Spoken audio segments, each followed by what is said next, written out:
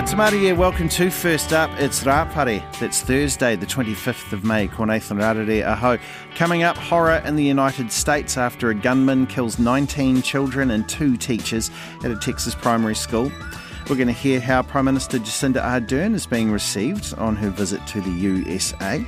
Also, Finance Minister Grant Robertson will be here to talk about the OCR and budgets, and 40-year-old triathlete Andrea Hansen and how she made the Commonwealth Games squad just 15 months after having a baby. After having a baby, I knew I wanted to get fit again, and that was just the goal at the beginning. It worked out really well, and I got pretty fit pretty fast. So I went for it and went to the qualifying races, and here I am.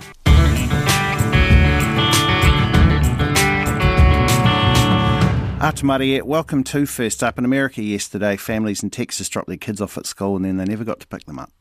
In an all too familiar scenario in America, a man with a gun stormed a building, this time Robb Elementary School in the city of Uvalde, Texas, and he started shooting innocent children and teachers. Now, the power of the weapon used was so great that parents who'd shown up to collect their kids were asked to provide DNA samples to help identify the victims because they were left unrecognisable.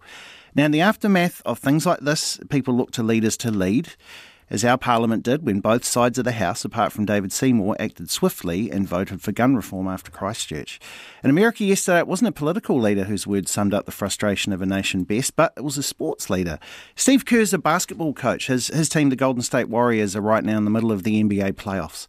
So Coach Kerr knows more than most the pain of losing a loved one to gun violence. His own father was executed at gunpoint when Kerr was a teenager. So yesterday, Steve Kerr walks into his pre-game press conference with a whole lot of sports reporters who are expecting to ask him questions about basketball. Instead, Coach Kerr, knowing that he had a platform of millions, sat down and said this. I'm not going to talk about basketball. Nothing's happened with our team in the last 6 hours. We're going to start the same way tonight. Any basketball questions don't matter. Since we left shoot-around, 14 children were killed 400 miles from here, and a teacher. And in the last 10 days, we've had elderly black people killed in a supermarket in Buffalo. We've had Asian churchgoers killed in Southern California, and now we have children murdered at school. When are we going to do something? I'm tired. I'm so tired of getting up here and offering condolences to the devastated families that are out there. I'm so tired of I'm tired of the moments of silence. Enough. There's 50 senators right now who refuse to vote on H.R. 8, which is a background check rule that the House passed a couple of years ago. It's been sitting there for 2 years.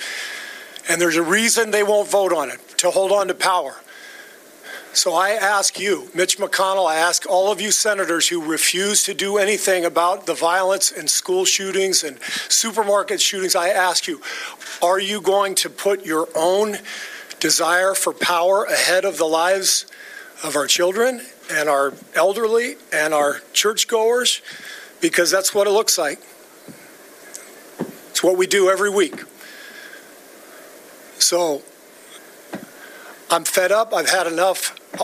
We're going to play the game tonight, but I want every person here, every person listening to this, to think about your own child or grandchild or mother or father or sister, brother. How would you feel if this happened to you today? We can't get numb to this. We can't sit here and just read about it and go, well, let's have a moment of silence. Yeah, go Dubs, Come on, Mavs, let's go. That's what we're going to do. We're going to go play a basketball game. And 50 senators in Washington are going to hold us hostage. Do you realize that 90% of Americans, regardless of political party, want background check, universal background check? 90% of us, we are being held hostage by 50 senators in Washington who refuse to even put it to a vote, despite what we, the American people, want. They won't vote on it because they want to hold on to their own power. It's pathetic. I've had enough. That was Steve Kerr, coach of the Golden State Warriors. We'll cross to our US correspondent, Kate Fisher, for more on the unfolding tragedy a little later in the show. It is 5:10. You're listening to First Up here on RNZ National with me, Nathan Rarere. Let's go to the UK now, where Prime Minister Boris Johnson is still on the hot seat in the wake of the release of the Sue Gray report into lockdown parties, which were held at number 10 Downing Street. And there's, of course, the photos of the Prime Minister drinking at one of those parties. For the latest on that, I'm joined by our man in London. He's Henry Riley. Morena, Henry. Kia ora, Nathan. Hey, the report, and particularly those photos, have been public for about 24 hours now. So what's the latest with that? So they released a bit earlier this morning, and we had a sort of drip feed of photos earlier this week, and so we've had a couple of photos in the public domain, but it really was this morning at around 11 o'clock, around 7 hours ago, when we had the full report published. We'd known sort of what the interim findings were going to be, but we finally had the conclusions from Sue Gray. And now Sue Gray, I appreciate your listeners won't know who she is. She's a senior civil servant. She's been around the block. She's been in government for ages, and what's important to note is that she has quite a lot of cross-party support. She's not seen as being biased towards Boris Johnson or to any side. There's a lot of respect for her. Now, she was given the task of investigating parties' alleged breaches of COVID regulations in Downing Street back in December 2021. So she's had a while to do this, 6 months effectively, and she has found quite a number of damning things were going on in Downing Street. I've got the list of conclusions in front of me. I won't read all 60 pages, but there are two which I think are really important to highlight, Nathan. Firstly, she says, whatever the initial intent, what took place at many of the gatherings and in the way in which they developed was not in line with COVID guidance at the time. What she is saying is that the Prime Minister and those who attended, his aides, civil servants who attended those parties, those work drinks, whatever you want to call them, were acting unlawfully, effectively, were not acting in a way that complied with the guidance. And her final conclusion as well, this is number 8, which is also equally as damning. She says, many will be dismayed that this kind of behaviour took place on this scale at the heart of the British government. The public have a right to expect the very highest standards of behaviour in such places, and clearly what happened fell well short of this. So Sue Gray not, holding back. We also had details about individual events. There were 16 events in total. 16 events. I mean, this 16. Was not sort of one night. These are 16 events which took place between 2020 and 2021. And in one of them, you hear about staff being rude towards cleaners, staff being rude towards security guards. There was a security guard who raised concerns saying, I don't think this is necessarily in line with the rules, and he was effectively belittled. We saw drunkenness. We saw one person who was clearing up until 3:10 in the morning. Try classing that as a work event. There was fighting. There was people vomiting, and this was all taking place in Downing Street, which is now officially the most fined residence in terms of COVID breaches in London, in England, as a matter of fact. Isn't it interesting? I remember a couple of weeks ago, it was just a sausage roll, and I didn't even know I was at a party. So that's 16 of those that Boris Johnson, could have possibly not known that he was there. So I'll ask you this, the old classic, after these, yet another problem, can Boris Johnson weather this storm?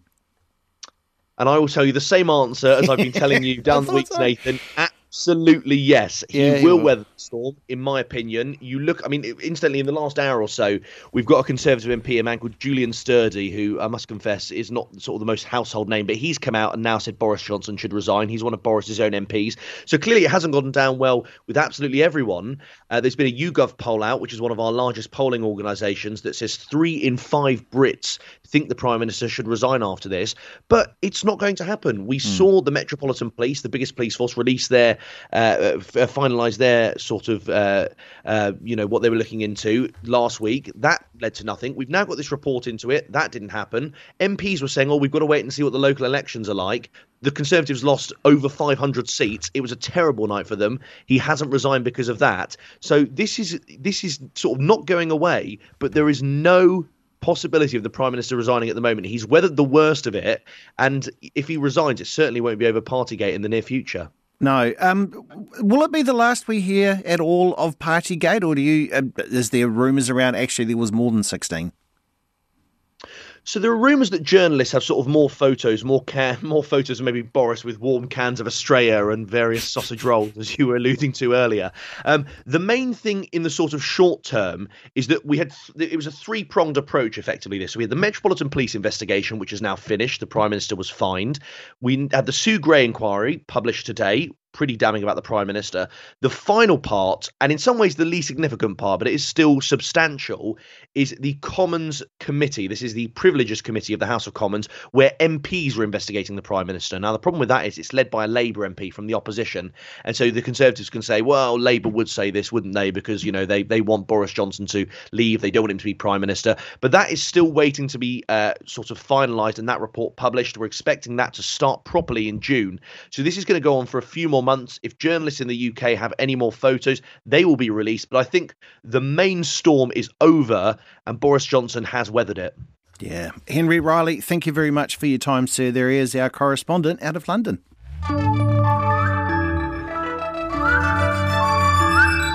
It's 5:15. You're listening to First Up on RNZ National with me, Nathan Rarere. Let's jump across the channel and we'll go over to Europe. Of course, the war's still raging there. The latest concern being the impact of the war on global food supplies, which is one topic of conversation at the World Economic Forum, which is meeting in Switzerland. Joining me now from Sweden is our correspondent, Dr. Anita Purcell-Sherland. Morena, Anita. Morena. Can you tell me about this annual meeting, this World Economic Forum? How is it going to be different? Because they only had one, a year ago? Yeah, well, it's different because now we've got the war in Ukraine and Russia. And the International Monetary Fund has said that basically anxiety around global access to food at a reasonable price is hitting the roof, particularly for countries in Africa, the Middle East, and in Asia. And these nations rely on affordable wheat, barley, and sunflower oil, and these products are currently blocked in the ports of major producer Ukraine. Now, European Commission President Ursula von der Leyen accused Russia on Tuesday of deliberately bombarding grain warehouses across Ukraine. She's also accused Russia of hoarding its own food exports as a form of blackmail to increase global prices and for trading wheat in exchange for political support. Now, the executive director of the World Food Programme, David Beasley, predicted that if Ukraine's supplies remain off the market, the world could face a food availability problem in the next 10 to 12 months. Oh, horrible. Hungary has declared an interesting state, which I haven't heard of before, a legal state of danger. What is that, and is this in relation to the Ukraine conflict? Well, yeah, basically the legal state of danger allows the government to enact laws by decree without parliamentary oversight, and it permits the temporary suspension of and deviation from existing laws. Now, in a video on social media, Prime Minister Viktor Orbán said on Tuesday that the war in Ukraine threatens Hungary's physical security as well as the energy and financial security of the country's economy and families. Orbán's right-wing government has been accused of eroding democratic freedoms in Hungary since taking power in 2010, and the Hungarian Civil Liberties Union criticised the move by saying that it will threaten citizens' fundamental rights and diminish the importance of parliament. Can you tell me what's going on? Turkey and Greece have had a long-running dispute for a very, very long time, actually. And I understand what the Turkish president is saying he's going to cut ties with the Greek Prime Minister. Well, President Erdogan has called Prime Minister Kyriakos Mitsotakis a dishonourable and lacking character, as the Greek leader failed to keep his side of the deal, which was to not include third countries in their dispute.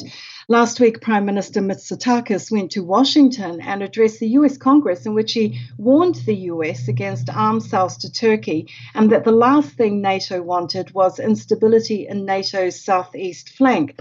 Now, of course, as you mentioned before, Turkey and Greece have had this long-running dispute, and they held talks in March, and more talks were scheduled later this year to try and end decades of conflict over maritime and energy issues, air and sea rights in the Aegean, the divided island of Cyprus, and more recently migration. And friction over rival claims to offshore gas reserves in the Aegean and Eastern Mediterranean brought them to the brink of war in 2020. Yeah, thank you very much for your report out of Sweden. That's all the goings on in Europe with our correspondent, Dr. Anita Purcell-Sherland. At 5:19, this is First Up on RNZ National with me, Nathan Rarere. We're going to ask our US correspondent how Prime Minister Jacinda Ardern's visit is going to the United States. And we're also going to hear from triathlete and inspiration Andrea Hansen, 15 months ago having a baby, now on her way to the Com Games. Time to check in with the local democracy reporting program. This morning we're in Gisborne with Matthew Rosenberg. So he told me the latest on a story from Tokomaru Bay, where people who are legally the landowners are homeless.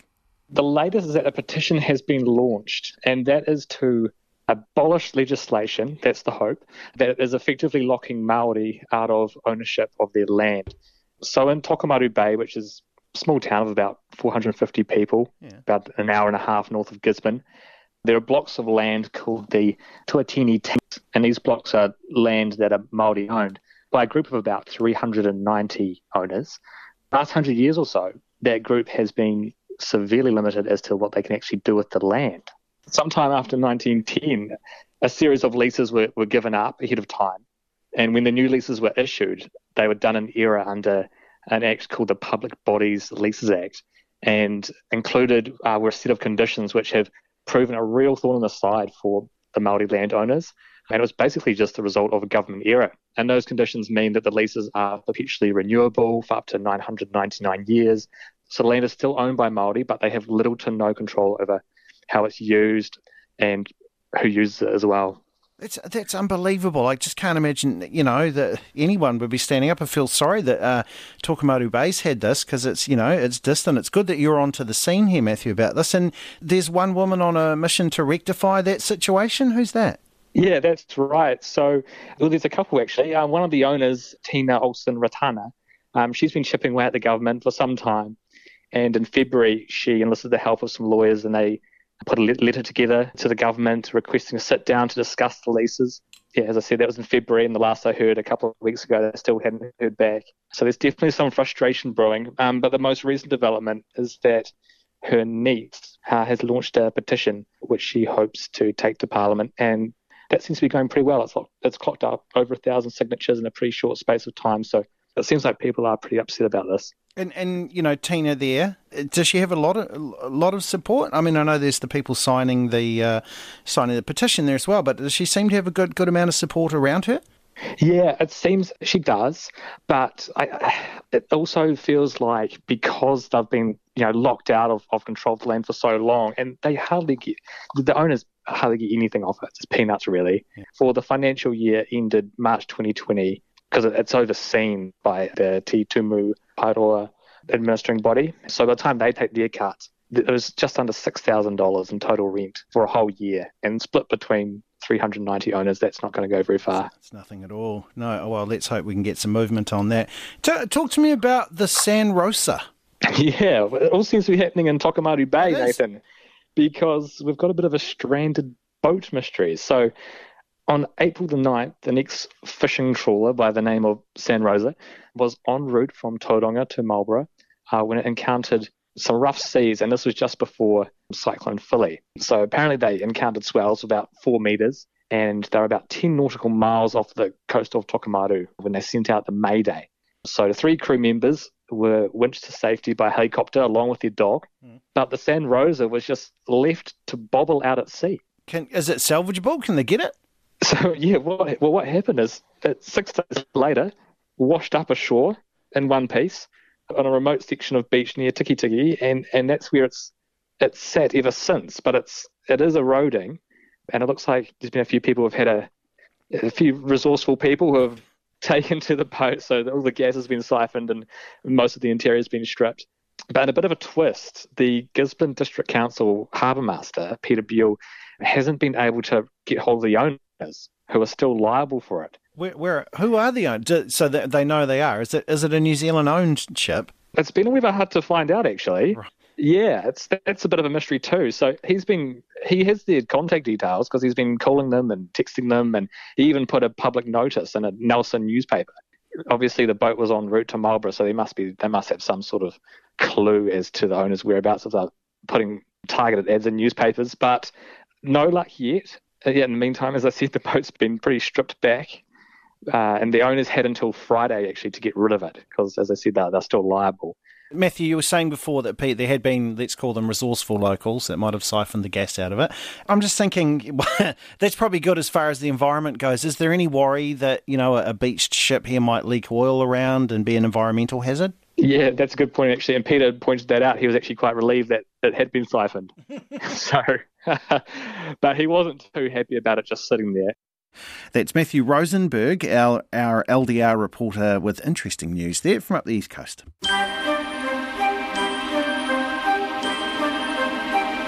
Like sands through the hourglass, so are the days of our lives. Let's have a look at some things. On this day in 1926, Miles Davis was born. No, the jazz trumpeter, that one. 1948, the birth of Stevie Nicks. She's 74 years old today. Lenny Kravitz turns 58. Helena Bonham Carter, she's 56. And a couple of countries got their independence on this day. Guyana, though, that's the main one we're looking at. Guyana getting independence from Britain in 1966. Oh, forgot a birthday. Matt Stone, one of the creators of South Park, is 51 years old today. On this day in 1994, it was as the king of pop, Michael Jackson, married the daughter of rock and roll, Lisa Marie Presley, in the Dominican Republic, which is always a pointer to a really good marriage when you go and do it in an entirely other country none of your mates can come to. In 1897 on this day, a book came out and a lot of people went, oh, the Irish bloke wrote this. Yes, Bram Stoker. He published his gothic horror classic called Dracula, which became the basis for an entire genre of literature and films about vampires. And on this day in 2006, Disney released a film called Cars. Cars was the last Pixar film made before the company was purchased, and also it has the distinction of being Paul Newman's last acting role. There you are, and that is Cars. The best things in life are free, but you can give them to the birds and bees. I want money. Joining us now from the business team is Nicholas Poynton. Cars, mate, big movie. Oh, I still remember. I'd watch it now, actually. Yeah. It's one of those films that at the time when I watched it, I was probably 10. Yeah. I was like, damn, this is a good film. This is a great movie. It's cinema. But even now, a lot of those, all the Pixar films, they all age they're all still really good cinema. Well, Like Finding Nemo, that's a classic film. Oh, it is too, actually. That's a great film. I know what they're doing. Hey, tell me about this, the online shopping boom. Still going? Yep, we'll go from Finding Nemo to online shopping. Yeah, well, you can buy that online, so absolutely you can. So, look, like work from home, this is one of those trends that throughout the pandemic has just, we were already shifting towards this, but it's just been accelerated tenfold. We've got these latest figures from NZ Post. Now, they're not the be-all and end-all when it comes to online shipping in New Zealand, but they do give us a bit of an indication of what's going on there. They tell us that $2.2 billion worth of goods were purchased online in the first 3 months of 2022. That's up a third on the same quarter last year. Now, there are a couple of things that may have influenced that, one being that there was the effect of the Omicron lockdown, but also the value of sales. Remember, we're dealing with pretty high inflation at the moment. But look, the number of online customers jumped as well from about 2 million to 2.3 million. As well did the size of the average order. And some of the big things that New Zealanders were spending money on during that period were things like homeware, appliances, electronics, health and beauty, clothing and footwear, sort of the usual things I feel like people usually buy online. You've also got the changing ways in how people are buying. A big surge in buy now, pay later schemes. It's a much more popular form of credit for young people. And then most of the remaining sectors that saw growth were things like books and stationery, modest growth compared with last year. But I don't know, were you a big online shopper to start the year? I live in a house that's a big online shopper. Was that diplomatic or what? What an answer that was. It's like, you're not pointing here again. You're not pointing fingers, but fingers have been pointed. Kind of like my flat, but we don't point fingers. Hey, the Reserve Bank signalling just how serious it is about inflation. Yeah, the big thing we saw, big news yesterday, interest rates up, wholesale interest rates that are up 50 basis points, but every 2 Reserve Bank meetings, they release updated forecasts, sort of signal where they want to go with monetary policy. Interesting thing here was how aggressive they expect to get this year. Initially, when they started on this tightening path of monetary policy, they thought they would get to about 3.3%, 3.5% in the official cash rate by sort of middle to late 2023. Yeah. Well, they expect us to get there by the end of the year. They talk about how, when COVID first hit, they talked about how they couldn't risk it. They had to go hard. They had to go early. Well, they're taking the same sort of attitude towards its tightening of monetary policy. So we've had 2 50 basis point rises. They signal a couple more across the next 2 meetings before a more gradual tightening towards the end of the year. But what that means is we're going to see a sharp tightening in credit conditions. It's going to become much more expensive for people to, with things like mortgage repayments. Talk about consumer spending just before. That's probably going to tail off as well. But as the Reserve Bank says, inflation, they cannot let it get it entrenched. They expect it to get to about 7% by the middle of the year, and hopefully it will trend downwards from then. Oh, crikey. Thank you very much, Nicholas Poynton. You can hear more from the business team this morning on Morning Report at 10:27. To the money markets now. Your New Zealand dollar is out there and it's shopping, and it is buying the following: 64.55 US cents, 91.4 Australian cents, 60.58 euro cents, 51.47 British pence, 4.33 yuan, 82.27 Japanese yen, 38.97 Russian rubles, and 34.84 Gambian dalasi.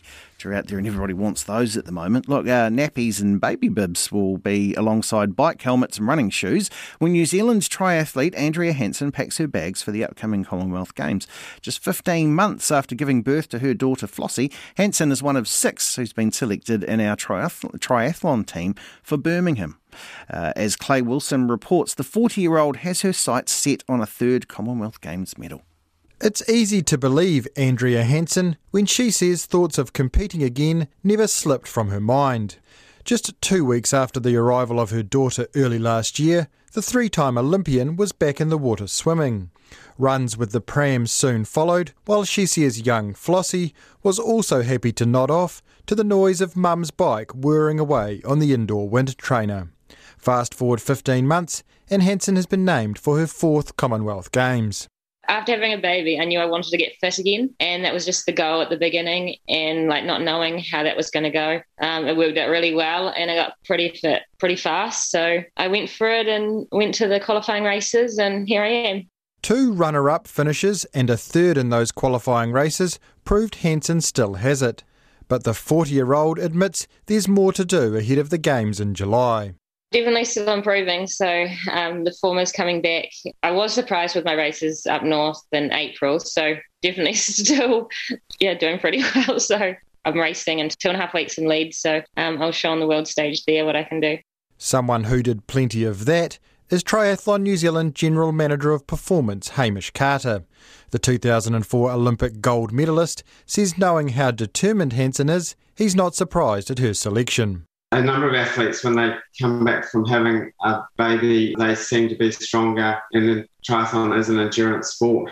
But it was also, she had to really come back and perform to make the team, and she did. So that's kind of her experience, to be able to produce good performances when it matters. A quality increasingly being shown by Hayden Wild, who headlines the 6-strong New Zealand Triathlon Commonwealth Games team. Since heading back overseas, the Tokyo Olympics bronze medalist has won the Arena Games in Singapore and finished 2nd at the World Series event in Yokohama. Both have included good battles with Tokyo's silver medalist Alex Yee, and Wild is looking forward to another big matchup with his British rival in Birmingham. Alex and I would normally come out of the water pretty close to each other, and we'll probably work together pretty hard on the bike to bridge that gap up to the front guys. So, we're both the same age, and we're still young and learning lots. So, it's going to be really exciting to kind of, have another individual shootout. Hansen also plans to be standing on the podium. Already a 2-time Commonwealth medalist, the self-described mum of the New Zealand team says being a mum for real hasn't changed her competitive aspirations. I'm a different athlete now, so I definitely still want to be in that mixed relay team and definitely go for a medal. So my goal is to get a medal and do my best I can in the individual race. Tokyo Olympians Taylor Reid, Ainsley Thorpe and Nicole van der Kay and Commonwealth Games debutant Dylan McCullough round out the New Zealand team for Birmingham. Clay Wilson with that report. Well, as Australia's new Prime Minister, Anthony Albanese, arrives back in his country, he's going to be faced with news that, like here and many places around the world, electricity and fuel prices are forecast to rise even further. So what's causing the price hike and how will his Labour Party go about bringing prices down? The ABC's Oliver Gordon reports. Cost of living was a constant theme in Anthony Albanese's pitch to the nation. Coming up again. What you can do is have a plan to address cost of living issues. And again. Well, the truth is that the cost of everything is going through the roof. And again. My plan to reduce the cost of living will help you to get ahead. Now he's got the top job, Anthony Albanese is faced with the task of neutralising those pressures. But with forecasts predicting both rising power prices and rising fuel prices, that's a challenging prospect. In Victoria, the independent energy regulator has approved an average increase of 5% on Victorian energy prices. That's bad news for Khan Nguyen, co-owner of the Aru restaurant in Melbourne's CBD. The prices for everything has come up quite substantially, and at the moment we're kind of just going with it and trying to, hope it goes down eventually. But if it keeps coming up like this, then eventually we might have to start putting our prices up on the menu. The business owner was expecting prices to stabilise after the state's pandemic lockdowns, but they've done the opposite. Now we're noticing the electricity and gas prices coming up as well. Before it was just the price of produce. I think in the last 6 months or so, it's a noticeable difference. And increases are expected in other states as well. So why are energy costs so high at the moment? Energy expert Lisa Zembro says there are a couple of factors. The first of those is the increasing unreliability of coal-fired power stations. So we actually saw a new 15-year low for the month of April. And what that means is that what we're seeing those coal-fired generations face is unplanned outages.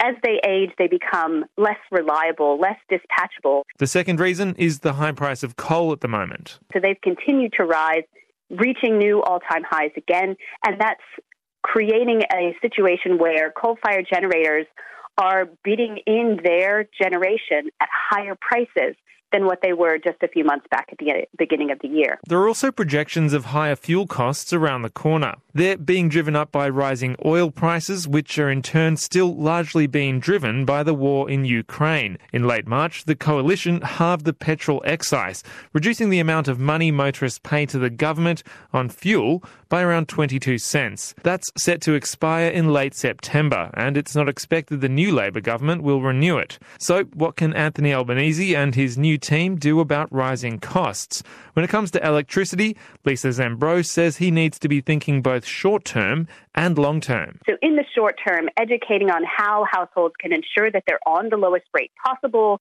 teach them or educate them around government programs that are available, like Vic Energy upgrades or Vic Solar homes, those types of things. How can they better insulate their homes? How can they seal their drafts?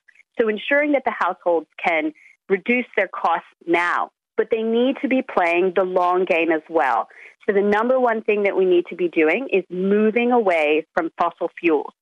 The less reliant we are on fossil fuels, the less impacted we will be by these global energy crises. Back at Khan Nguyen's Melbourne restaurant, his team is doing its best to adapt to higher power and gas costs. But with the prospect of another hike now a reality, he's feeling nervous about the future. We're still recovering from COVID, and if the prices keep going up and we put our menu prices up, people aren't just going to go out as often anymore. That's restaurateur Khan Nguyen ending that report from the ABC's Oliver Gordon.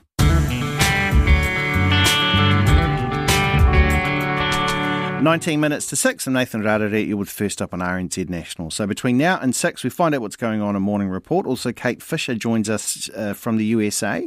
And we're going to speak with your Finance Minister and Acting Prime Minister at the moment, Grant Robertson.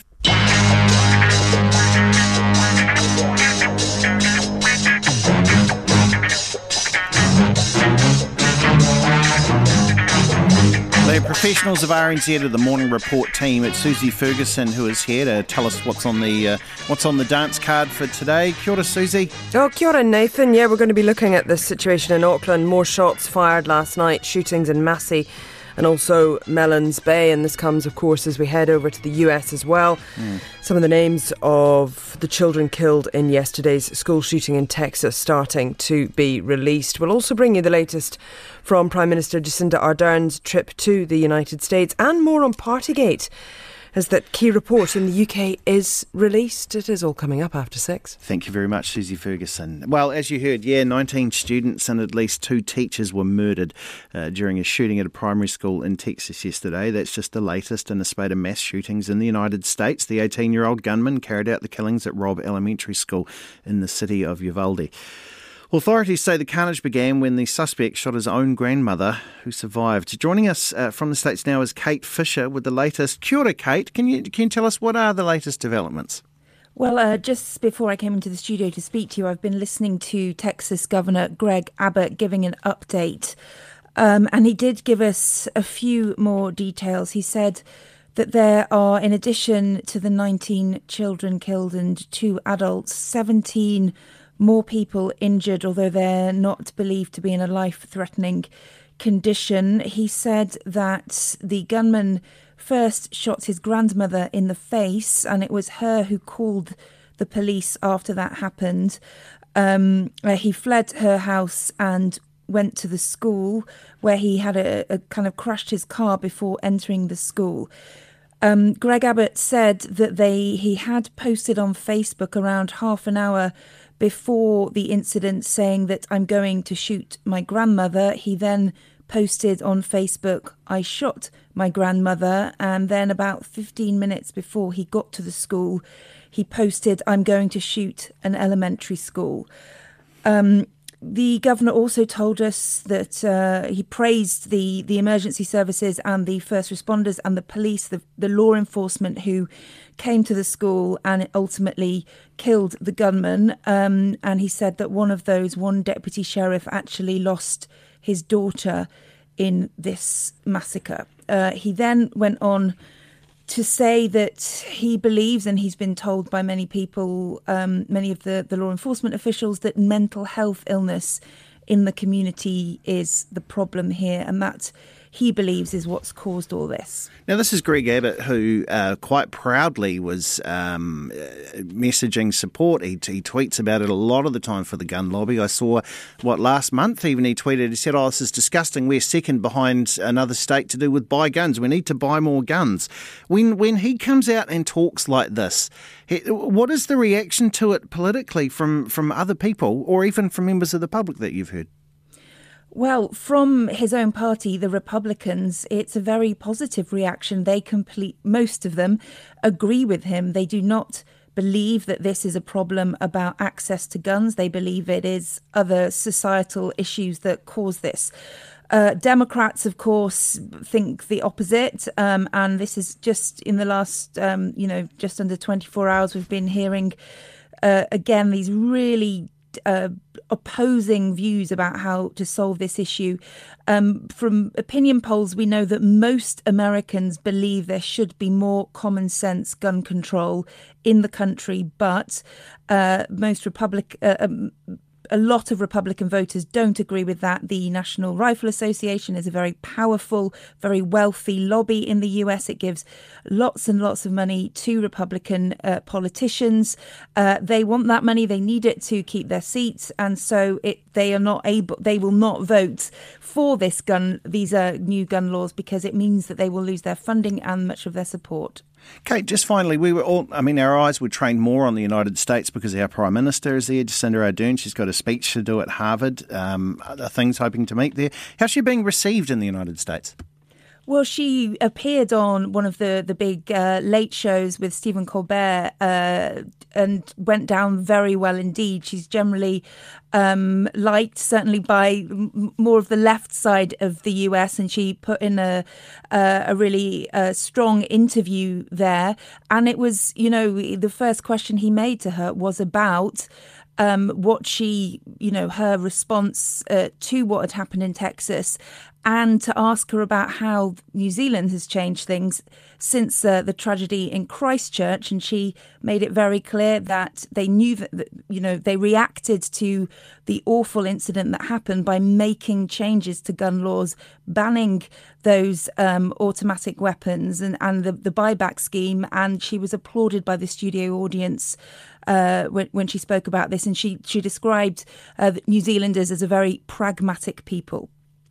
Kate, thank you very much for your reports there out of the United States on just an absolutely horrific happening there at the Robb Elementary School in the Texas town of Uvalde. Well, I asked the Deputy Prime Minister Grant Robertson during our regular weekly chat for his response to the tragedy in Texas. Oh, it's heartrending, Nathan, every time we have one of these shootings that we see. And when that involves school kids in particular, it just makes it even harder for all of us. And yeah, obviously our hearts go out to the families. It's tough when we're here in New Zealand and we have some ability to have distance from it. We've not been immune from these kinds of shootings, obviously, very high profile way, but it is extremely tough. We try not to comment on other countries' politics, but no matter where you sit on these things, there's obviously a massive issue for the United States to be dealing with. And I'm pleased that here in New Zealand we've been able to make some changes that we did to our gun laws and continue to make sure we keep our people safe. And I mean, we had eyes on the United States because the Prime Minister's there and what seems like a bit of a cursed trip. We've had COVID and then with President Biden being away and stuff as well. And I know she was on with Stephen Colbert, who she's very popular with, but gee, that's a tough situation to be on, almost a comedian show. And I imagine having to talk about things like that. Yeah, look, but they know each other well. Obviously, people will recall that Stephen Colbert came to New Zealand and the Prime Minister picked him up at the airport. Yeah. And so their relationship's a good one. And I think they covered a host of topics. I haven't actually seen any footage from it yet.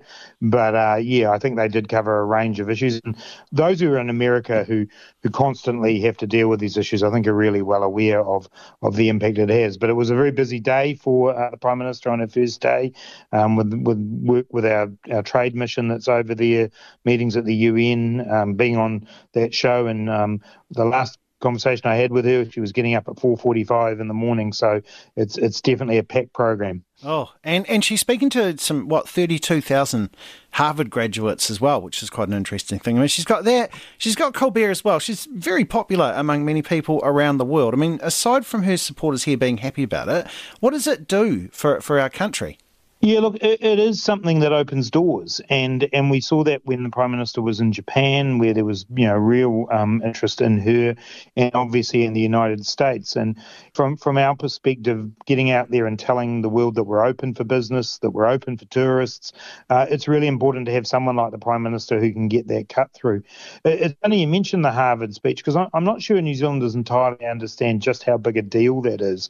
That commencement speech is been given by the likes of Barack Obama and Benazir Bhutto and all sorts of people in history, and it's a real occasion. Harvard obviously, as everyone knows, it's history, but as you say, a massive number of people, and it's going to be a real moment for New Zealand, I think, when she delivers that speech. Yeah, well, I mean, let's talk about being open for business. I know that Queenstown businesses, they've been talking about just being massively short-staffed at the moment, just as they're gearing up for that busy tourist season. What are you hearing about the extent of that issue, and how long is it likely for us to get that migrant workers, as many as we need through the border?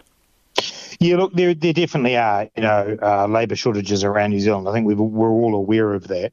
We've been specifically working on things like the Working Holiday Visa program, which has often been a real source for people who in the tourism and hospitality sector, and we've had the numbers are a few weeks old, but I think at least 5,000 to 7,000 applications coming through and being processed for that. So those people are coming back on board. Obviously, when the border opens fully at the end of July, we're going to see a lot more people come in. And we've been working with the sector knowing that big boost is going to be in the summer period. Obviously for Queenstown with the ski season, they've got a little bit more at the moment, but we're working very hard to make sure that we do see people come in. And there are plenty of people who want to come into New Zealand and work who haven't been able to more recently because of the closed borders. So conscious that it's been a tough time, but heaps of work going into to make sure, particularly from that July period onwards, that we've got the people we need. Okay, let's go to the budget. So if we have a look at the budget, which you're working on, it emerged that Treasury, so they advised against that one-off $350 payment for low and middle income earners. You got that advice from them. Why did you decide to ignore that advice? Yeah, look, I mean, for us, it was about making sure that we were able to reach a wider group of New Zealanders who were being affected by cost of living pressures, but still do it in a sustainable way. And for us, we could see that there were people who weren't in receipt of the support we'd given on the 1st of April with the big package there, or from the winter energy payment, who were having a tough time. And so it's not unheard of for ministers of finance to disagree with the Treasury. It does happen from time to time.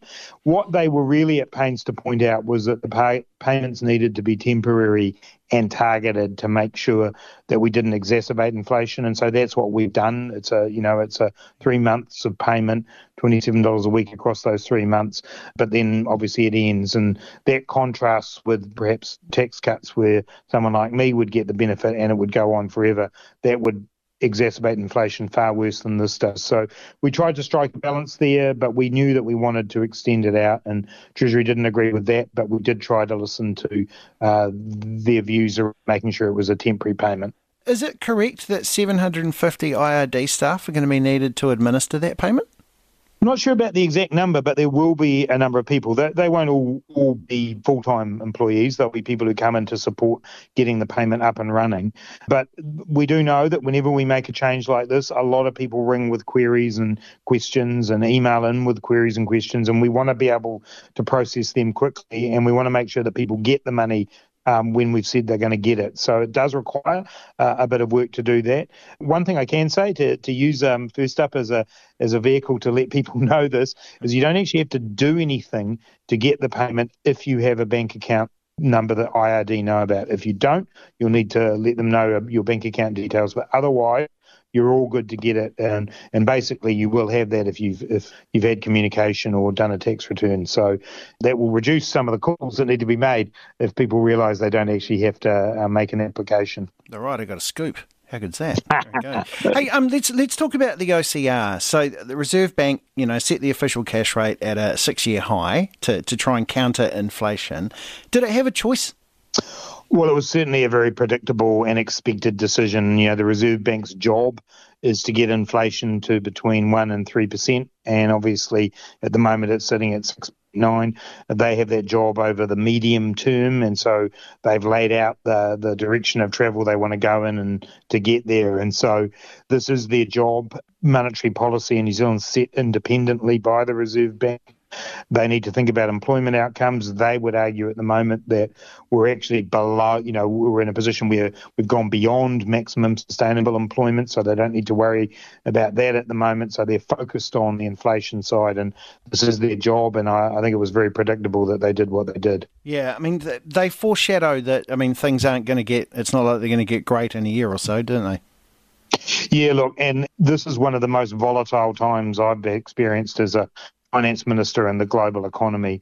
We do have all of this confluence of things coming together with the COVID still being affected, particularly in the way China is still doing its elimination strategy. That's putting a lot of pressure on supply chains that were already under pressure. We've got the war in Ukraine, and we've got this inflation globally around the world. And then there's some talk now of other places where the economy is slowing down and they're worried about recession. In that environment, very hard to predict. What the Reserve Bank did say today is, they keep monitoring once every 6 weeks. They've given a direction of travel, and I think people now have that kind of certainty to work with in what is a really, really challenging time for a lot of people. That's Grant Robertson there. Finally this morning, some of your feedback has come in. John in Queenstown, or possibly John Queenstown, says, worth remembering that the national government abolished gun registration in 1983 in a fit of madness, and cheap imported autos flooded in, leading to this situation whereby the reality is no one has a clue where the guns are now. Greg from Napier says he loves First Up, loves the Days of Our Lives theme, but if you ever wonder why the voiceover guy has to tell us his name is McDonald Carey, well, he has to tell us that, sir, because his name is McDonald Carey. And those are the days of our lives.